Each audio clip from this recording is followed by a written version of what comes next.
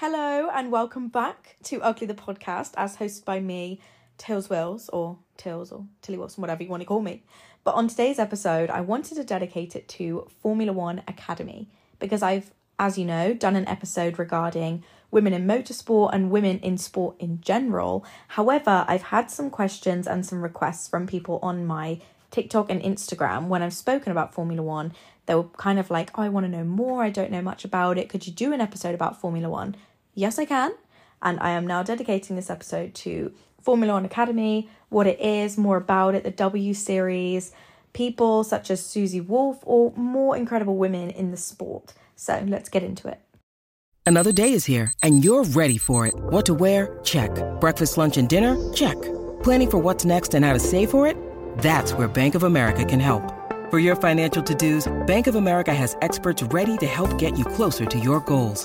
Get started at one of our local financial centers or 24/7 in our mobile banking app. Find a location near you at bankofamerica.com/talktous. What would you like the power to do? Mobile banking requires downloading the app and is only available for select devices. Message and data rates may apply. Bank of America N.A., member FDIC. First of all, I wanted to start off by saying I really enjoy how whenever I make an episode slightly related to Formula One, I always tell you guys to listen to a specific Taylor Swift song. It's not related, but it is related. Last time I told you guys to listen to The Man by Taylor Swift, which you can listen to this time. However, I would strongly suggest that you listen to Karma because you'll understand. My background with motorsports, or not Formula One, but kind of Formula One, is the fact that my brother, he used to do karting for about a decade. So I remember when I was younger, going to the races every weekend, watching obviously all the cars go around. At the time, I didn't have much interest, but it's very interesting because I remember watching some female drivers on the grid in karting that are now on the grid for Formula One Academy, such as Abby Pulling, which I think is absolutely incredible. And at the time, there was only like a handful of female drivers, if not only like one or two, but more so to the fact now there are so many more opportunities than there was. And you're probably wondering, what the hell is Formula One Academy if you don't already know? Formula One Academy is single-seater series, but it's got 15 drivers, and its inaugural, I think that's the word, season was this year. And you're probably thinking like, why is there a series just dedicated to women? Why are they not mixed in between? It's a very long discussion to have, but previously known as the W Series, which it wasn't replaced. It wasn't like it used to be W Series and then it was renamed. The W Series was from 2019 to 2022, which was the same kind of thing. It was a women-dedicated kind of motorsport series. It only had 3 races, but it got dropped in 2022 because of financial reasons. And then in 2023 was obviously the launch of Formula One Academy, which is amazing. The cars are the same as Formula 4. The teams dedicate 3 drivers to the grid, but it's teams from Formula 2 and Formula 3, so they're not directly the Formula 1 kind of Ferrari, Mercedes, anything like that. But moving forward, it was recently announced that Formula 1 teams, all 10 of the teams, would nominate 1 driver to represent their liveries and their cars in 2024, which is absolutely amazing. That doesn't dispute the fact that there are still going to be the other 5 teams on the grid. It's just going to be that there's going to be 10 dedicated drivers with F1 teams and then 5 drivers representing the teams that are currently on the grid this year for F1 Academy. Now you're probably thinking, wow, I would love to watch this. You actually can't. But that is only for this year. So a lot of people have been throwing so much hate at F1 Academy, being like, oh, well, if you want me to be passionate about it, let me watch it. The reason why it hasn't been televised, and this was in an interview with Chloe Grant, one of the racers, is because they want to put as much funding and all of the budget into the drivers, the cars, the teams, inspiring more success for the car and developing everything they can, rather than televising it this year. However, next year it's been announced that Formula One Academy is going to follow the same timeline and the same schedule as Formula One and the other series supporting that. So it will be televised next year and it will be broadcasted. Now, who knows if I'm going to be presenting that? I mean, we can hope. We can be very, very hopeful. But that will be so exciting. And there's been so much hate thrown at Formula One Academy that I actually want to read out a few of the comments, because a lot of people are like, why are you getting so angry? You get so passionate about it, whatever. But it's because this series is so incredibly inspiring for women across the globe. Anyone, whether you're in motorsports or not, it is inspiring and it's exciting to finally see something being done about this. Now, I understand and I recognise why it's not being broadcasted, and it is because of financial costs, them wanting to put the money into the car and the drivers and development for this year. But we can just wait for next year, and I guarantee you it will be so successful. Now that I've briefly introduced you to Formula One Academy, you might be thinking, or might not, I don't know, can't read your mind. You might be thinking, okay, why are there no women or female drivers in Formula One or Formula 2, Formula 3, Formula 4, Formula E, all of the series? There is no black and white answer, unfortunately, to that.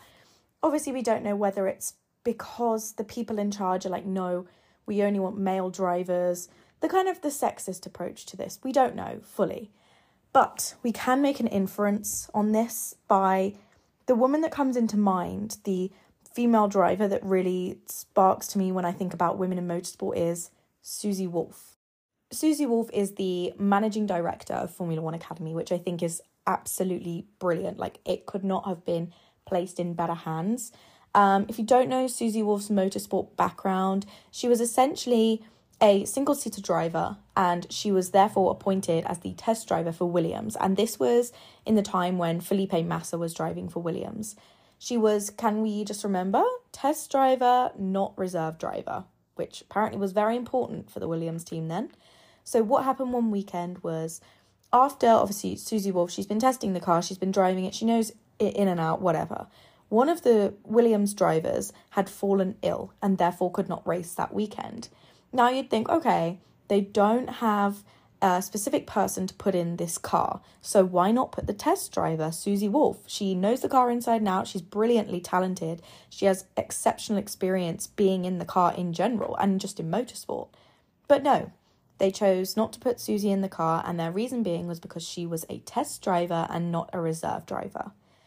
The question that I ask when I think about this is, if Susie Wolff were a man, would she have been put in that car that day? I'm not going to say yes or no, but I can make an inference that it would have been yes. I don't know. I have the belief that if a team couldn't run one car because a driver was ill, of course they're going to take every single opportunity they can to race that car and give that car and the team every chance of getting more points or just a top 10, top 5, top 3 position. You know, it's brilliant to race a car and get a possibility of getting more points. Especially at the time, I don't think Williams had many points. They weren't like exactly winning. But no, Susie Wolff wasn't put in the car regardless of her exceptional talent and, you know, how good she was in the car. But that's just the background of women in motorsport. There have been female F1 drivers, but this was years and years ago. Now that I've spoke you through Formula One Academy and everything like that, I want to speak about the backlash that it's also received, or just women in motorsport backlash in general. Now, there's been comments from team principals, from the very top drivers, to any kind of male in motorsport that I am not going to name directly, that have been openly sexist towards women, and especially women in cars. There's obviously been a team principal that has said essentially that girls only enjoy motorsport and thanks to Drive to Survive because of the good-looking guys.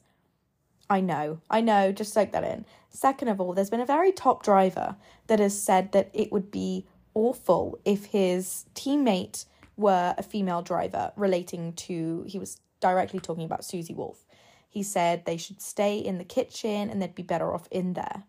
Again, let that sink in. Of course, again, think about when Susie Wolff wasn't allowed in that Williams car because she was a test driver, not a reserve driver. But it's obviously very damaging, not only for young girls that admire the sport, but also young girls, say in the W Series or that do karting, that are listening to this and thinking, okay, maybe I will never make it because apparently that is not my place and I should not be in that car. But with the Formula One Academy, I think it is so inspiring that not only this year, it has been linked to obviously Formula One. It's on the Formula One page. It's, you know, publicised on Instagram, social media, by the drivers themselves, supported by two of the actual F1 teams, such as Abby Pulling in the Alpine, but also the fact that next year there's going to be official F1 liveries on the grid. That just brings us one step closer to, it actually being a mixed sport where women will be seen on the Formula One grid, because they will. And I know there's been a lot of backlash of people, on Twitter and stuff like that saying, oh, like, they shouldn't be in the car, they're just clearly not good enough, they're not physically built for this. And there's also been a Formula One presenter and broadcaster recently who is a woman who has been obviously openly speaking about, like, she doesn't think it's that exciting, or she just doesn't think women are good enough for that sport, which was very disappointing because, as I said, it was on the juniors broadcast, and also she was a woman in motorsport herself. But there's always going to be people that don't like change, that don't like the fact that there will be women in Formula One day. And I probably guarantee that it's going to be Abby Pulling. Now, to understand why a few people may get a little bit passionate about Formula One Academy, and I want to read to you a few of the comments that have actually been directed towards Formula One Academy about the women involved. Now, this is from people on social media, and may I disclose by saying that none of these phrases, words, or anything they have to say define the women in the cars or the women to do with the sport. But let's just get on to it, because you know what I mean? I just want to explain to you that these people feel as if they are being forced to watch or listen to this. Women can't even drive in civilian traffic. Don't be ridiculous, women can't drive. Yet they want to put women in F1 cars, it's gonna be a blast. Women at the wheel, constant danger. Their place is in the kitchen. They can't have the same reflexes as men. Get ready to see more accidents in 10 years in F1. That's if there will be engines until then. Women, we want men. This won't last. If they can race with the big boys, let them. No breaks, no extra help, treat them the same. If they can win, keep them. If they lose, shit can them. Don't know what that means there, babe. Okay, last one. How to succeed in this world. Be a woman. You'll get any shortcut guaranteed. That was lovely. Aside from just Formula One Academy, they've also launched something called Formula One Academy Discover Your Drive, which is a global initiative to essentially find new female drivers from karting. So there's so many opportunities, and it's absolutely incredible that 45,000 young girls visit team sport venues every year, but only a small percentage ever progress to, competing with like cadets and stuff like that and young race academies. But the disparity doesn't really mean anything in the sense that they will never get there. These are just statistics, and it's just kind of slowly coming to light how talented these young women are. And I think this talent identification is so important in Formula One Academy, especially because, as I said, I remember watching Abby Pulling when I was younger. She raced alongside my brother, and even my dad, I spoke to him about it the other week, and he was like, oh, you've got to get Formula One Academy driver on your podcast. You've got to try and get Abby Pulling first and foremost. And he said, I'm going to be honest, Abby Pulling was the best driver on the grid at the time when she was racing. And he was even saying that about my brother. Sorry to my brother, but my dad was literally like, she was the greatest driver on the grid, and she will be the first one in Formula One. And all these opportunities are absolutely, obviously, amazing, because never in years and years has there been this opening for women to actually progress from karting to Formula 3, Formula 2, and eventually Formula 1. Because as much as people on Twitter hate to see it and hate to hear it, there will be women in Formula 3, Formula 2, Formula 1, and they will probably win.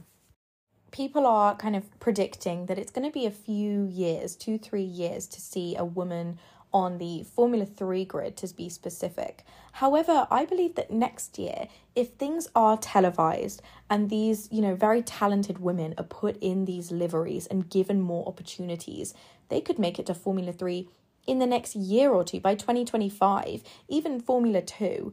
These women have all the talent to get there, but now it's about the fact that they've been given this opportunity. So it's almost like, hang on a minute, step back, look at this, and let me in.